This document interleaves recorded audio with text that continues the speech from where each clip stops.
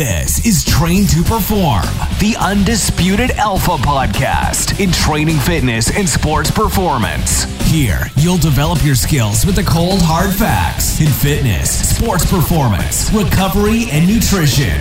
Real, tried and true, evidence-based facts that have been proven to move you faster, move you stronger, and move you forward. Now, here's your host of Train to Perform, Julian Sisman. Hello again, and welcome everybody to the Train to Perform podcast. Today we have a legendary strength coach. He's been in the game for over 35, maybe 40 years now. And, it was a great conversation. I've learned personally a lot from Mike Boyle's business over the course of 5-6 years that I've been in business. A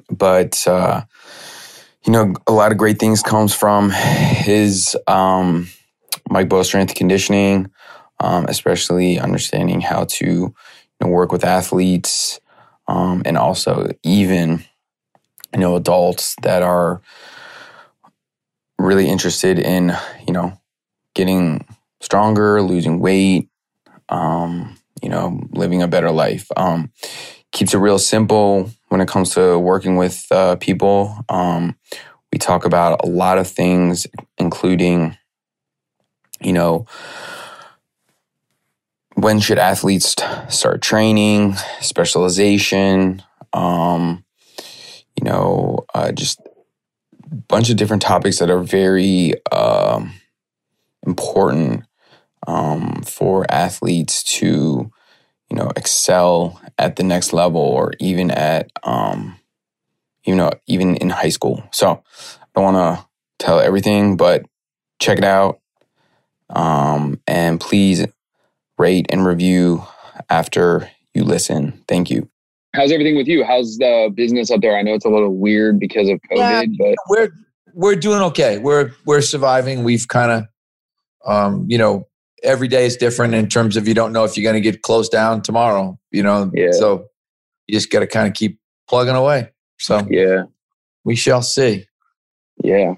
All right. Well, really, I don't want to take a lot of your time, but I just want to kind of have a few questions. I know you've been around S&C, especially with the youth and most of sports for a long time. And with these, I'm just trying to provide, as I've learned from you through, strengthcoach.com and other avenues, just provide information for not only the youth, but just the parents, the coaches, and everybody that are kind of in my circle, but whoever else listens to the podcast, just information about, strength and conditioning with youth athletes and, why it's effective, and kind of go from there. But to kind of start off, I like to ask, what's your story of why, you are where you're at?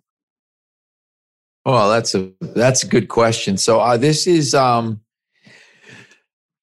excuse me, this is year 40. Mm-hmm. So it's a fairly long story, but basically my father was a coach. So I grew up in this environment. My father was initially like a high school phys ed teacher, then a high school principal, coached and taught, coach basketball, coach football. So I kind of grew up in this sort of environment. I always knew I wanted to do something in this field. I didn't want to be a sport coach. I knew that. I started looking into athletic training, went to college for athletic training. And then in, 1978 or 9, all of a sudden strength and conditioning started to exist. There were these people called strength and conditioning coaches. And I remember thinking, this is exactly where I want to be. Because at that time I was kind of a wannabe football player, and I had been lifting and training and doing things in it. So I was able to kind of combine what I liked about athletic training in terms of being able to apply my brain a little bit more, maybe on the, the kind of sciencey medical side, and then also be able to apply that again on the training side. Cause I had found I really enjoyed the process of trying to get strong. And I started coaching some people, and I liked that. I was actually coaching at that time a couple of powerlifters of all things, which people probably would look at me now and say, "You were coaching powerlifters?" And it's like, yeah, yes, I was in the 70s. So, and then it was literally the old one thing leads to another. You know, I started at Boston University as an athletic trainer, and very quickly made the transition to from a paid athletic trainer to a volunteer strength and conditioning coach, and gradually kind of created my own job at BU, where they hired me eventually full-time. I was there for 9 years part-time. I always tell people I didn't have a full-time job until I was 30 years old. I was a bar. You know, if you ask me how I made my money from 21 to 30, I made my money as a bartender, and I coached because I liked to coach. And I mean, I was living the life. I was having a blast.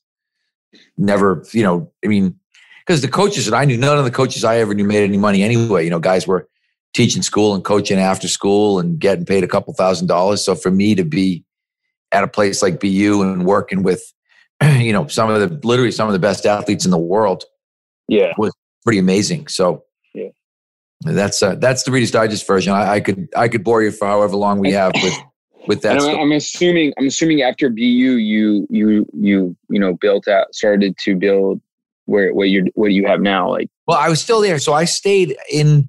It's an interesting story. So I started the strength and conditioning program at Boston University. I was by myself initially in a 600 square foot weight room, then in a 2,000 square foot weight room, then in like a 6,000 square foot weight room. And in 1997, I decided to open Mike Boyle Strength and Conditioning because I had been training kids at BU in the summer, in addition to training our own athletes. And I stayed at BU until 2012, just working with ice hockey. So from 97 to 2012, I was the strength and conditioning coach for ice hockey and ran my own business at the same time. So I said, until I left the Red Sox in 2013, I had never had one job. I had been doing at least effectively 2 full-time jobs for up until I was 53 years old. So that's awesome. Now that I think about it, maybe I should do more. Well, you know, I think you should when you're young. The problem is I've talked a lot more lately. It's eventually finding that balance and realizing that, okay, I had a difficult time finding the balance. Mm. I think I've gotten a little bit better now, but I mean, it's, you know, kind of late in the game for me. I still feel bad if I don't, you know, if I work 5 or 6 hours, I feel like I'm cheating. And but when you're young, I always say most people, if you want to be successful and you're not prepared to work, you know, to work 2 jobs and to work 12 hours a day and to really make some sacrifices, you probably are not going to be successful. And I don't care what field you're in. The problem then becomes, how do you make that transition from that, you know, that becomes you.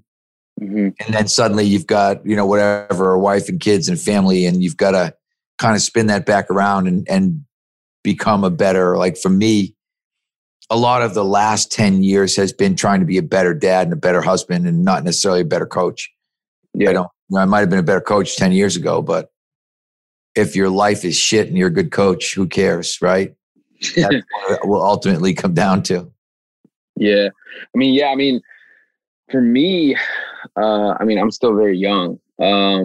At a certain point I would say like 2-3 years ago, I was working at a like sort of a big box gym around where I live. And then I was coaching soccer at night. So I was like, you know, going back and forth from different places pretty much for a solid like 3-4 years. So, but now that I have my own business, like you said, like I work like literally from 7 to 8, like all day, pretty much every day. So it is what it is. I enjoy it. I enjoy doing what I do. It's a grind, but I don't look at it as a grind because, you know, I never had this when I was growing up. There was like times where I had strength conditioning, but providing the kids that play soccer around here or whatever sports they play, you know, something to help with their strength, help with them get to their dreams of playing in college soccer or wherever. It's been really, it's been amazing so far. So it's been fun. Yeah, that's it. The good thing is I've never felt like, as much as I had, 2 jobs and sometimes 3 jobs and all kinds of things going on, it never really felt like work. Bartending kind of felt like work to me, although I liked it still. I had fun doing it. But yeah, I always said it's only been the last 3 or 4 years where some mornings I've gotten up and I wasn't excited about going to work. And that's when I know I'm sort of on the other side right now, because I used to get up and think, oh my God, what do we got to do to who's working out today? Who are we going to train? You were so into the process of watching people get better that it never seemed a job. You're too young, but I mean, Steve Martin, the comedian, used to always, come out and start a lot of his shows with, I get paid for doing this. Like, this is amazing. And that's how I used to always feel like. I feel like Steve Martin, like, are you kidding me? Like, people pay me to do what I do, which is just amazing to me. When people ask me now, because a lot of times I kind of downplay, particularly when I'm home and like with people that I don't really know, and people will ask what I do, and I'll be like, I watch other people exercise. I like that. And they kind of look at you like, you do what? People pay me to watch them work out. And people are kind of look at you like that's a job? Like, someone will pay you to watch them work out? And I'm like, yeah, actually, some people pay a lot of money to watch them work out. It's like, depending on, who the person is and who the watcher is, right? It can be really super lucrative.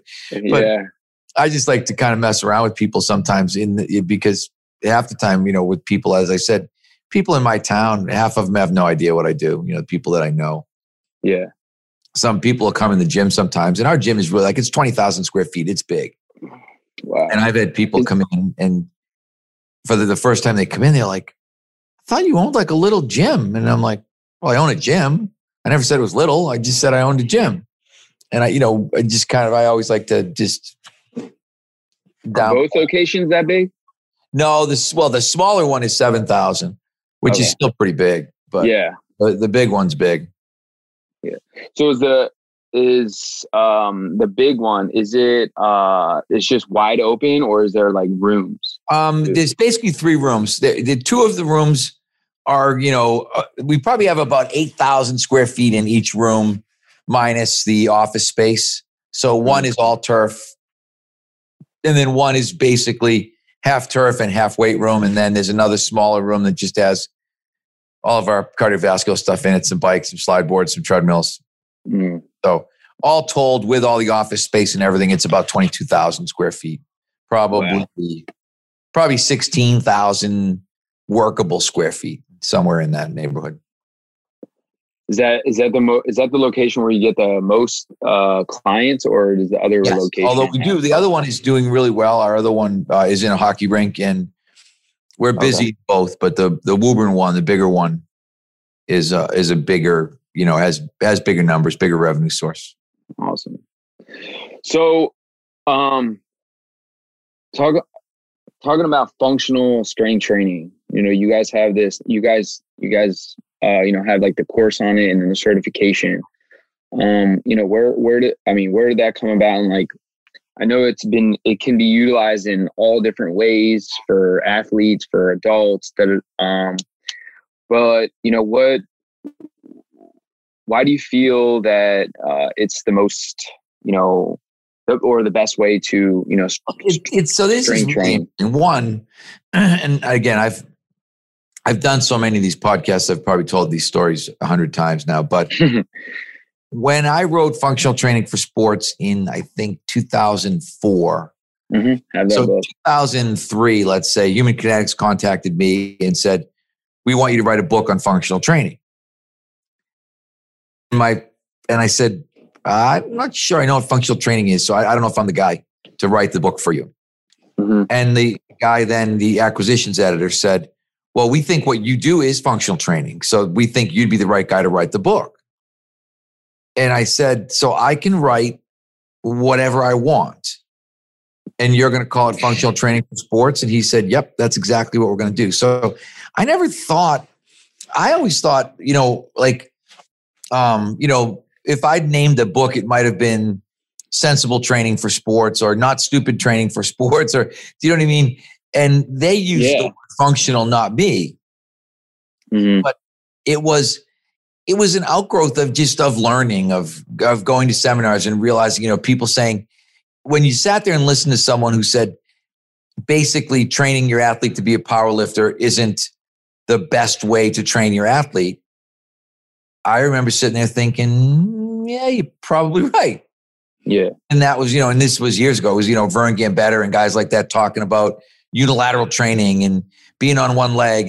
And you start thinking, and then people talking about core. And, there are all these things that people were talking about. And I just was sitting there taking it all in and incorporating it into what we were doing because it made sense. So when I wrote the book, if you read the original Functional Training for Sports, that's one of the things I said. Functional training is training that makes sense. It's just taking what we know about functional anatomy and applying it to training. So to me, it couldn't be simpler or more sensible. That's why sometimes I struggle when people argue, because I look at people when they argue and think, I hate to say it, but I think, wow, these people just aren't that smart. Because if you're arguing, it means either you don't understand anatomy or you don't understand physics or you've never bothered to understand functional anatomy. Because I always say, if you look at sport skills and say, how many sport skills are there where we use both legs at the same time? And really there's one, rowing. Mm-hmm. Other than that, everything else is primarily unilateral. Everybody else is moving, in some sort of ambulatory pattern, one leg at a time. There's no sports except for rowing where someone says, okay, you're going to sit still and push with both feet. It just doesn't happen. And people would try to argue, linemen in football. And I'm like, okay, watch line play. That's not true. They're not using, they're always on one leg. They're always using one, it's stepping, it's moving. There are certain situations, maybe in basketball or volleyball, where people are jumping off of 2 feet, but the actual bilateral occurrences are pretty rare in sport. So to me, this was just a very logical process of looking and saying, okay, what happens and how do we best prepare people for what happens? And so we ended up kind of where we are today, which, now we're sort of inextricably linked with this idea of functional training. And we took advantage of that. We called it this course Certified Functional Strength Coach because obviously that's what people associate me with. Yeah. And again, if I'd called it, certified sensible strength coach or certified not dumbass strength coach, it wouldn't have been as effective.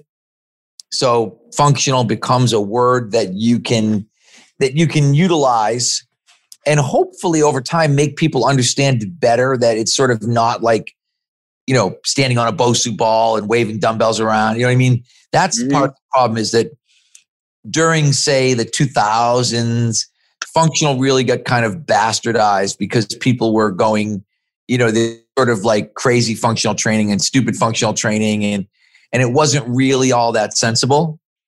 So I think hopefully what we try to do is kind of keep bringing the pendulum back to center. We don't want to be way off to the right where you're running a powerlifting or an Olympic lifting or a bodybuilding program, which is what we were doing, what we did in the 80s, right?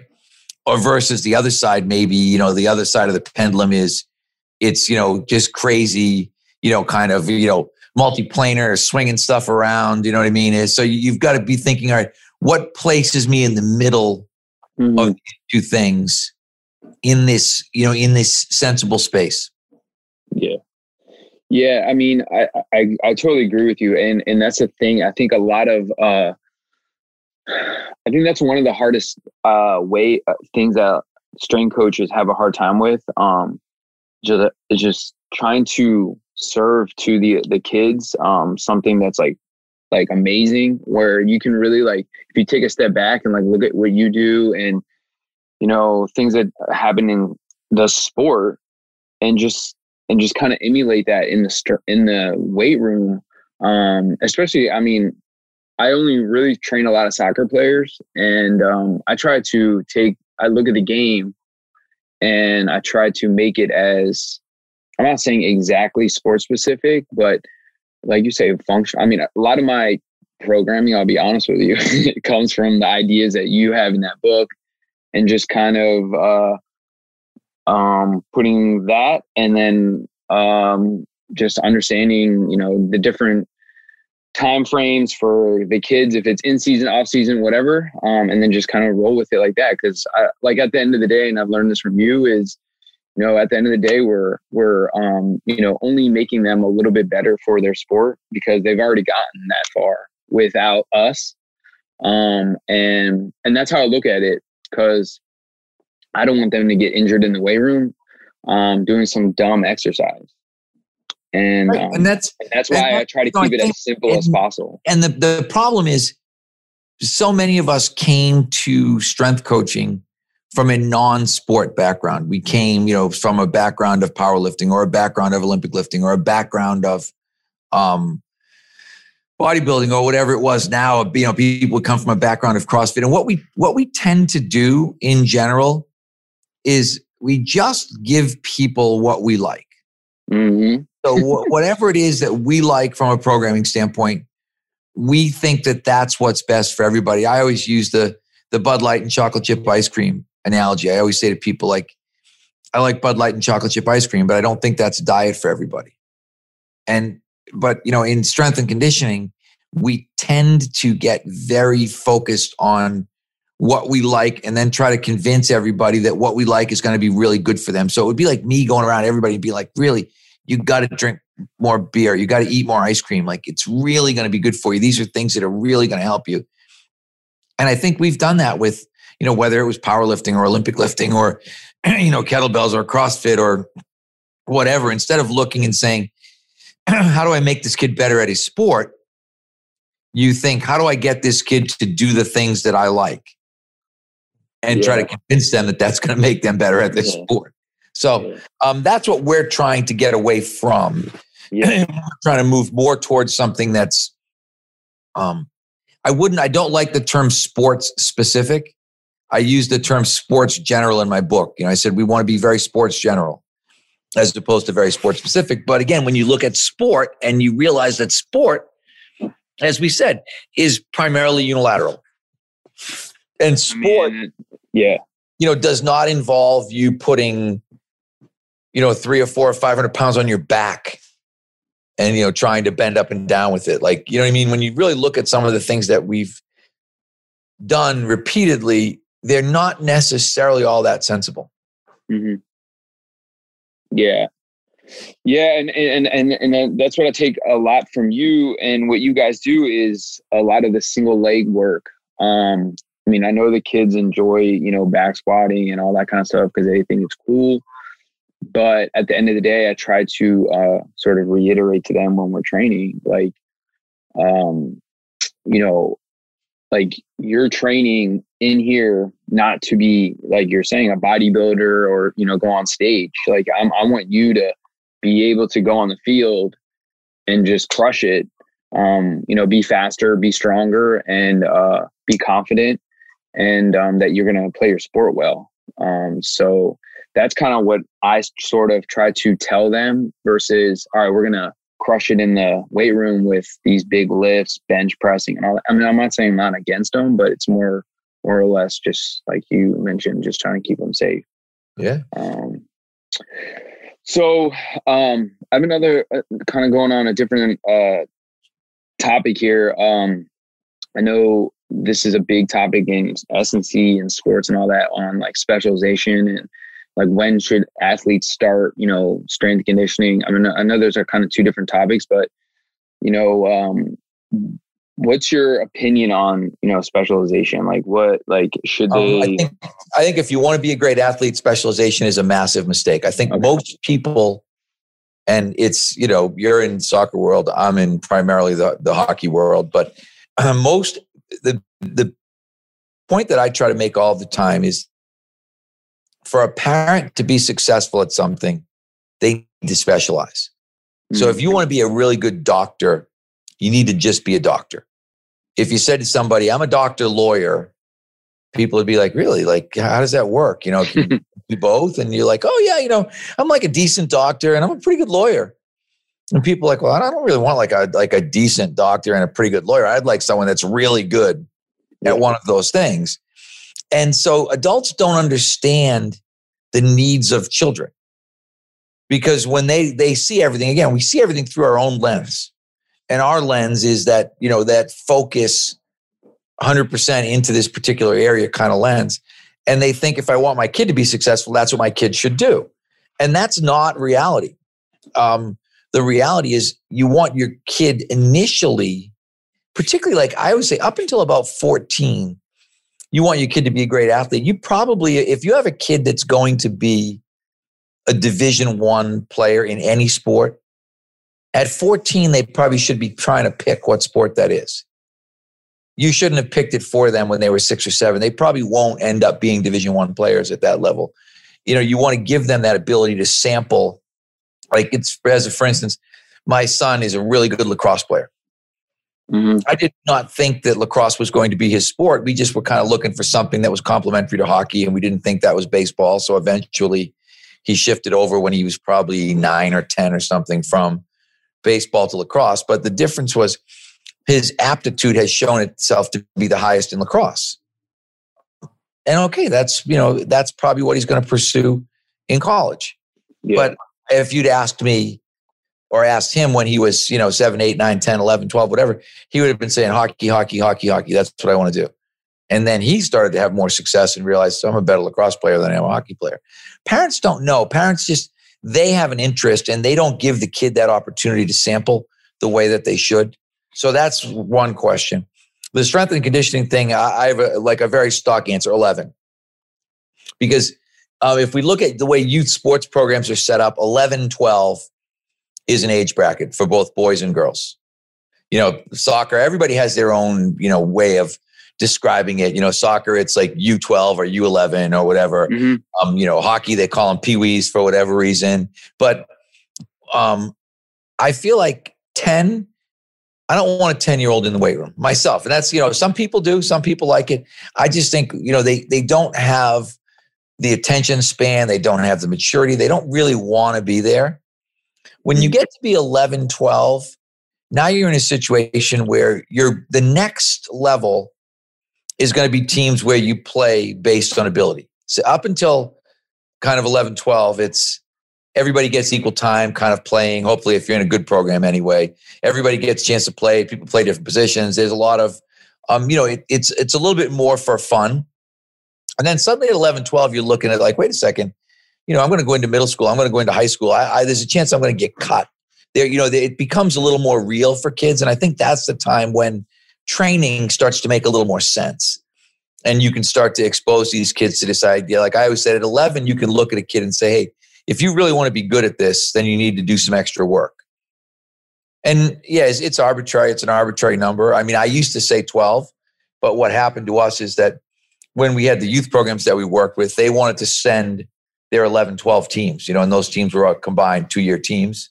So we kind of got stuck with the 11s. I used to think 12, again, from a maturity standpoint, was about the time a kid could understand the needs of strength and conditioning and the fact that, you gotta listen, you gotta stay in line, you gotta pay attention to technique. There's a lot of stuff you gotta do in a strength and conditioning program that I would say isn't really fun. Mm-hmm. And I want it to be fun. Up until 10, I want all the emphasis to be, have fun, play multiple sports, develop a lot of skills, we want kids to develop, like I said, the ability to run, the ability to kick, the ability to strike an object, whether it's a golf ball or a baseball bat or a hockey puck, whatever it is. But you want to develop that broad range of physical skills. So that's why I said, that's one of my big beefs with soccer. Soccer, there's no hands. Mm-hmm. That's not a good neuromuscular development sport for young kids. You want that kid to be, to be catching and throwing and doing all these athletic things so they can become a great athlete. I always use, I don't know if you're a hockey fan, but the Sedin brothers who played for the Vancouver Canucks, they just retired. But I remember meeting their strength coach at a seminar in Europe. And we were talking about this whole specialization idea.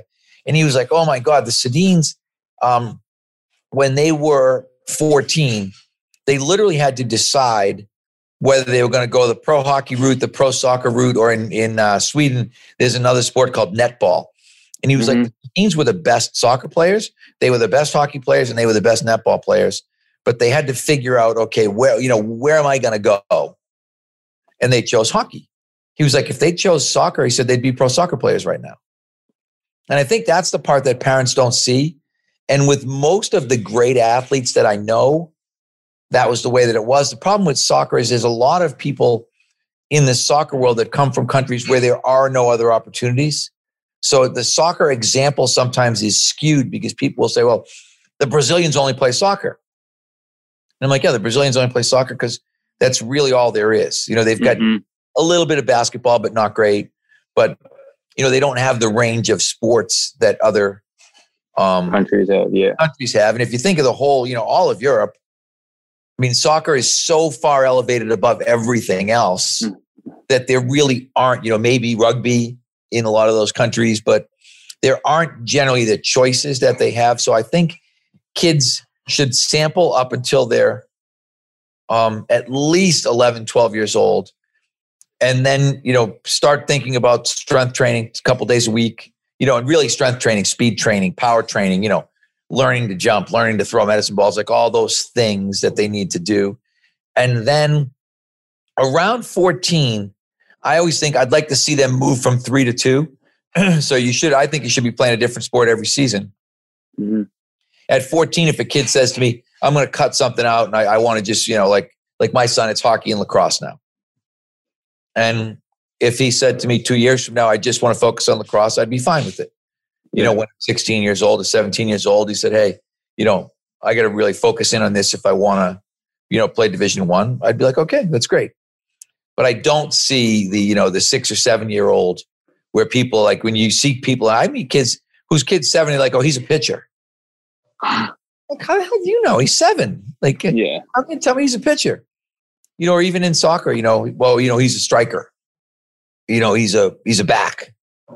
I feel like in all honesty, in soccer, if you're not the best goal scorer on your U12 team, you ain't going anywhere. If you've already been relegated to defense at 12, you're not a good enough athlete to probably play Division I. And so, there's, people make a lot of mistakes. Parents make a huge number of mistakes, all well-intentioned. Mm-hmm. And our job is, I think a huge part of our job is parent education, trying to get people to understand it and see the bigger picture and see that, kind of the error of their ways. Because in every, and soccer's doing it, like ODP soccer is creating their own problems because they're trying to get kids to quit other sports and focus on soccer. Like American soccer is trying to take kind of a European route and get kids to specialize too early. And again, I think they're looking at things from a kind of a backward lens.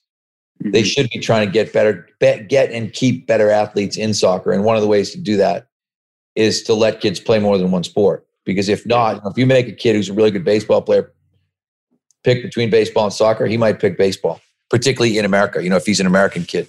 The kid who picks soccer in America, it generally tends to be a smaller kid. Like we don't have, I was shocked. In 2004, I worked in California with our women's Olympic team and with the LA Galaxy. And I was amazed how big the foreign players were relative to our American national team players. But in the US, soccer, you hate to say it, but if a kid isn't big enough for basketball, isn't big enough for football, then all of a sudden it's like, oh, soccer. Or if he comes from, let's say, a European or like a Central American background or something like that, where soccer is the family game, then those kids may be, may tend to go right into that. But in general, the average kid is not picking soccer first in America. Yeah. Yeah, I believe, I totally agree with you. I mean, I was very fortunate that I actually played like multiple sports until like probably middle school. And I think that's helped me, even though I've like torn my ACL multiple times. But I mean, just understanding how to throw and, all the things you're saying, it's funny because, I train little kids, not even S&C. We do like just fun games and stuff. And just watching them throw, catch, and do all these things that you were just mentioning. it's great to see that these young kids are actually enjoy it. But then when I train like older kids, they can't even catch a football properly. It's crazy, and you can just tell what they have engaged in as they've grown older. Well, we see it. You ask them. It's happening in hockey. The hockey kids are less athletic, and there's less American, like at least from our area, we have less and less NHL players from our area. And I think the biggest reason for that is the early specialization part of hockey. The kids are not good athletes. The kids that I coached that went on to become National Hockey League players, again, they were all elite in another sport. Most of them, they were really good baseball players. They were the best baseball player on their high school team. They were the best pitcher. They were whatever. Now we get kids who, again, hockey in the Northeast, kids, 8, 9 years old, that's all they do. They play spring hockey, summer hockey, 2 teams during the winter. And then they get to a point where they're 12 or 13 or 14 years old and they're just not very good athletes. And they get passed by a kid who's more athletic than they are. Yeah, no, I see it all the time around here. I mean, I'm in the DC area and, they talk about how the soccer here is like some of the best, but we'll have a kid that'll come out of here every once in a while. It's like, unlike it used to be where we had a lot of kids, a lot of soccer players that were very, very good, coming out of here. And, I totally agree with you. Kind of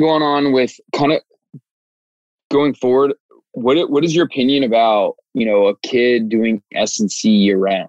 Like, is that something or should they only do it like off season? Every kid who wants to be an elite athlete should be on a year round program. My goal, and it's funny, there's a really good book called Movement Over Maxes that a guy named Zach Deschant wrote. He's actually the baseball strength and conditioning coach at Texas Christian University.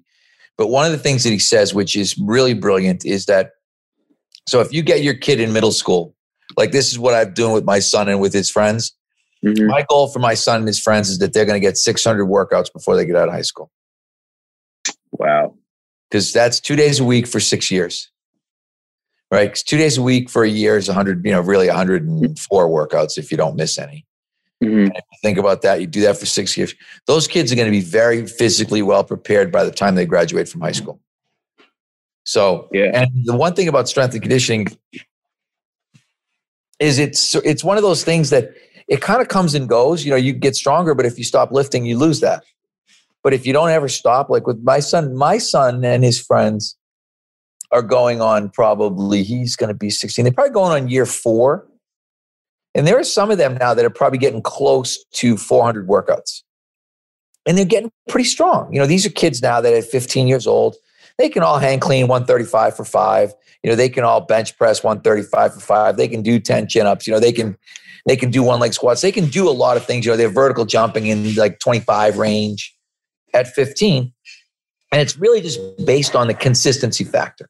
They're all good athletes, but the consistency factor, like my son, because I've been tracking this stuff, will have gained, I'll weigh him again in February because I just happened, I don't know why, but 2 years ago, February, we weighed everybody. We just had everybody jump on the scale. And 2 years ago, February, he was 134. He'll be about 174 this February. So he will have gained 40 pounds in that 2 year period. And again, he got a lot taller. There's been a lot of physical changes. It's kind of body by God in some ways because they're maturing, they're getting bigger. But you look at these kids and you see that effect. So to me, I would, if I had a perfect world, I would tell kids, once you start, don't ever stop. 2 days a week until you're done, until you say, okay, I don't want to play sports anymore.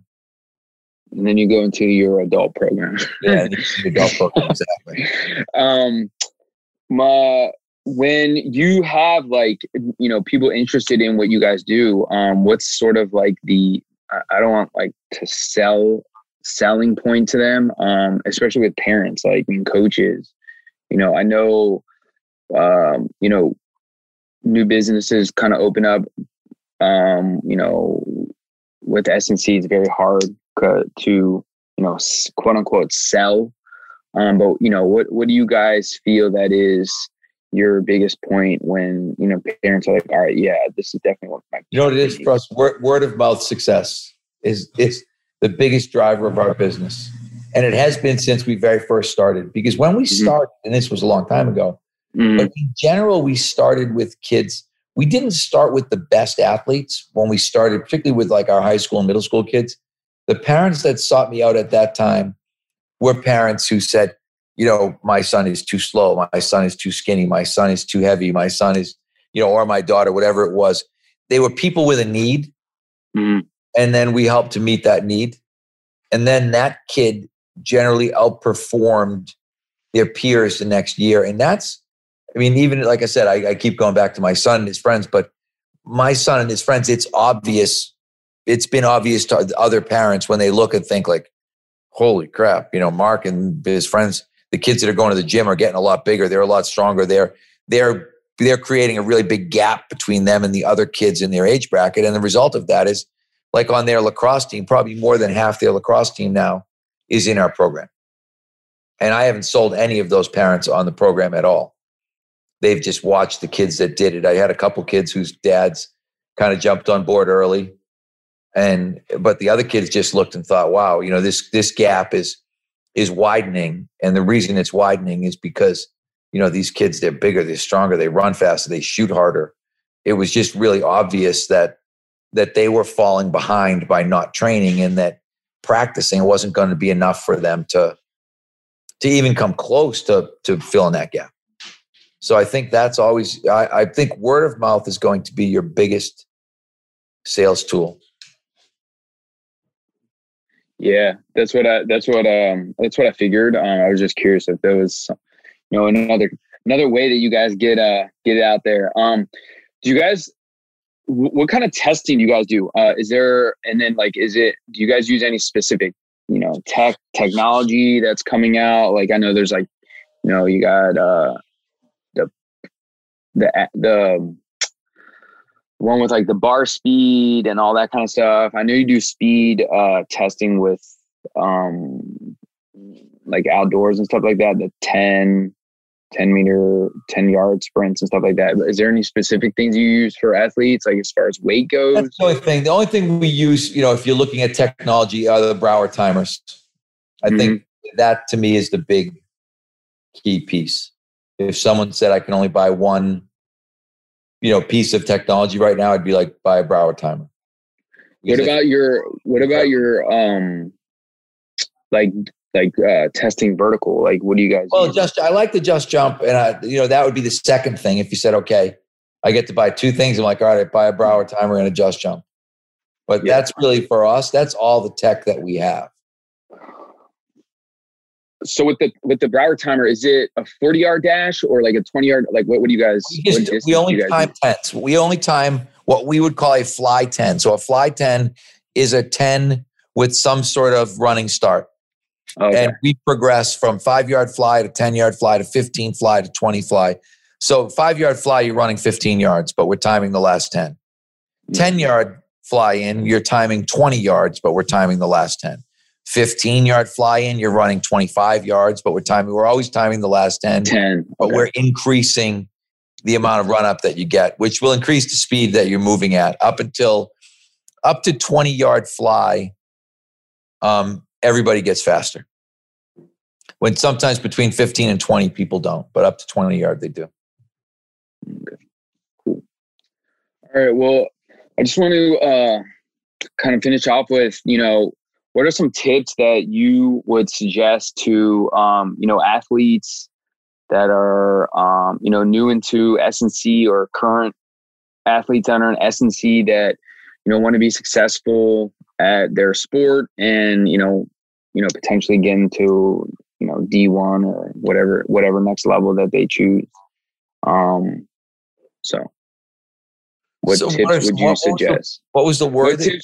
What tips would you suggest to athletes? Like I said, I think number one, find a place to start training. Because I'm a big quote guy. One of my favorite quotes is, the best time to plant a tree was 6 years ago. The second best time is today. So you got to get started training. Don't talk about it. Don't think about it. Find a good place to train and start training, and find a place, I would say right now, find a place where they're going to time you, where you can start, where you can work on speed, because speed ultimately is the biggest separating factor in sport. I guess, notwithstanding skill, because I think skill is a little bit more difficult to manipulate. But in general, I don't care what sport you're playing. Fast players, if you take two people with the same skill level, one's fast, one isn't, the fast player is going to have significantly more success.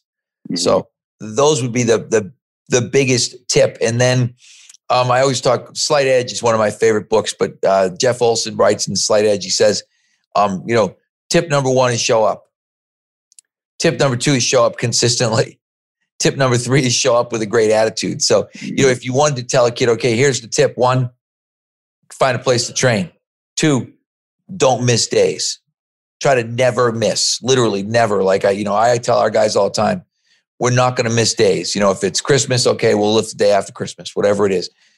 We have tried as hard as we could to not miss a day of lifting, because we're only going 2 days a week. If you miss 2 days, you missed a week. If you missed 1 day, you missed half a week. So, and then be coachable, have a great attitude, listen, pay attention, do what you're told, because that's all tough stuff with kids.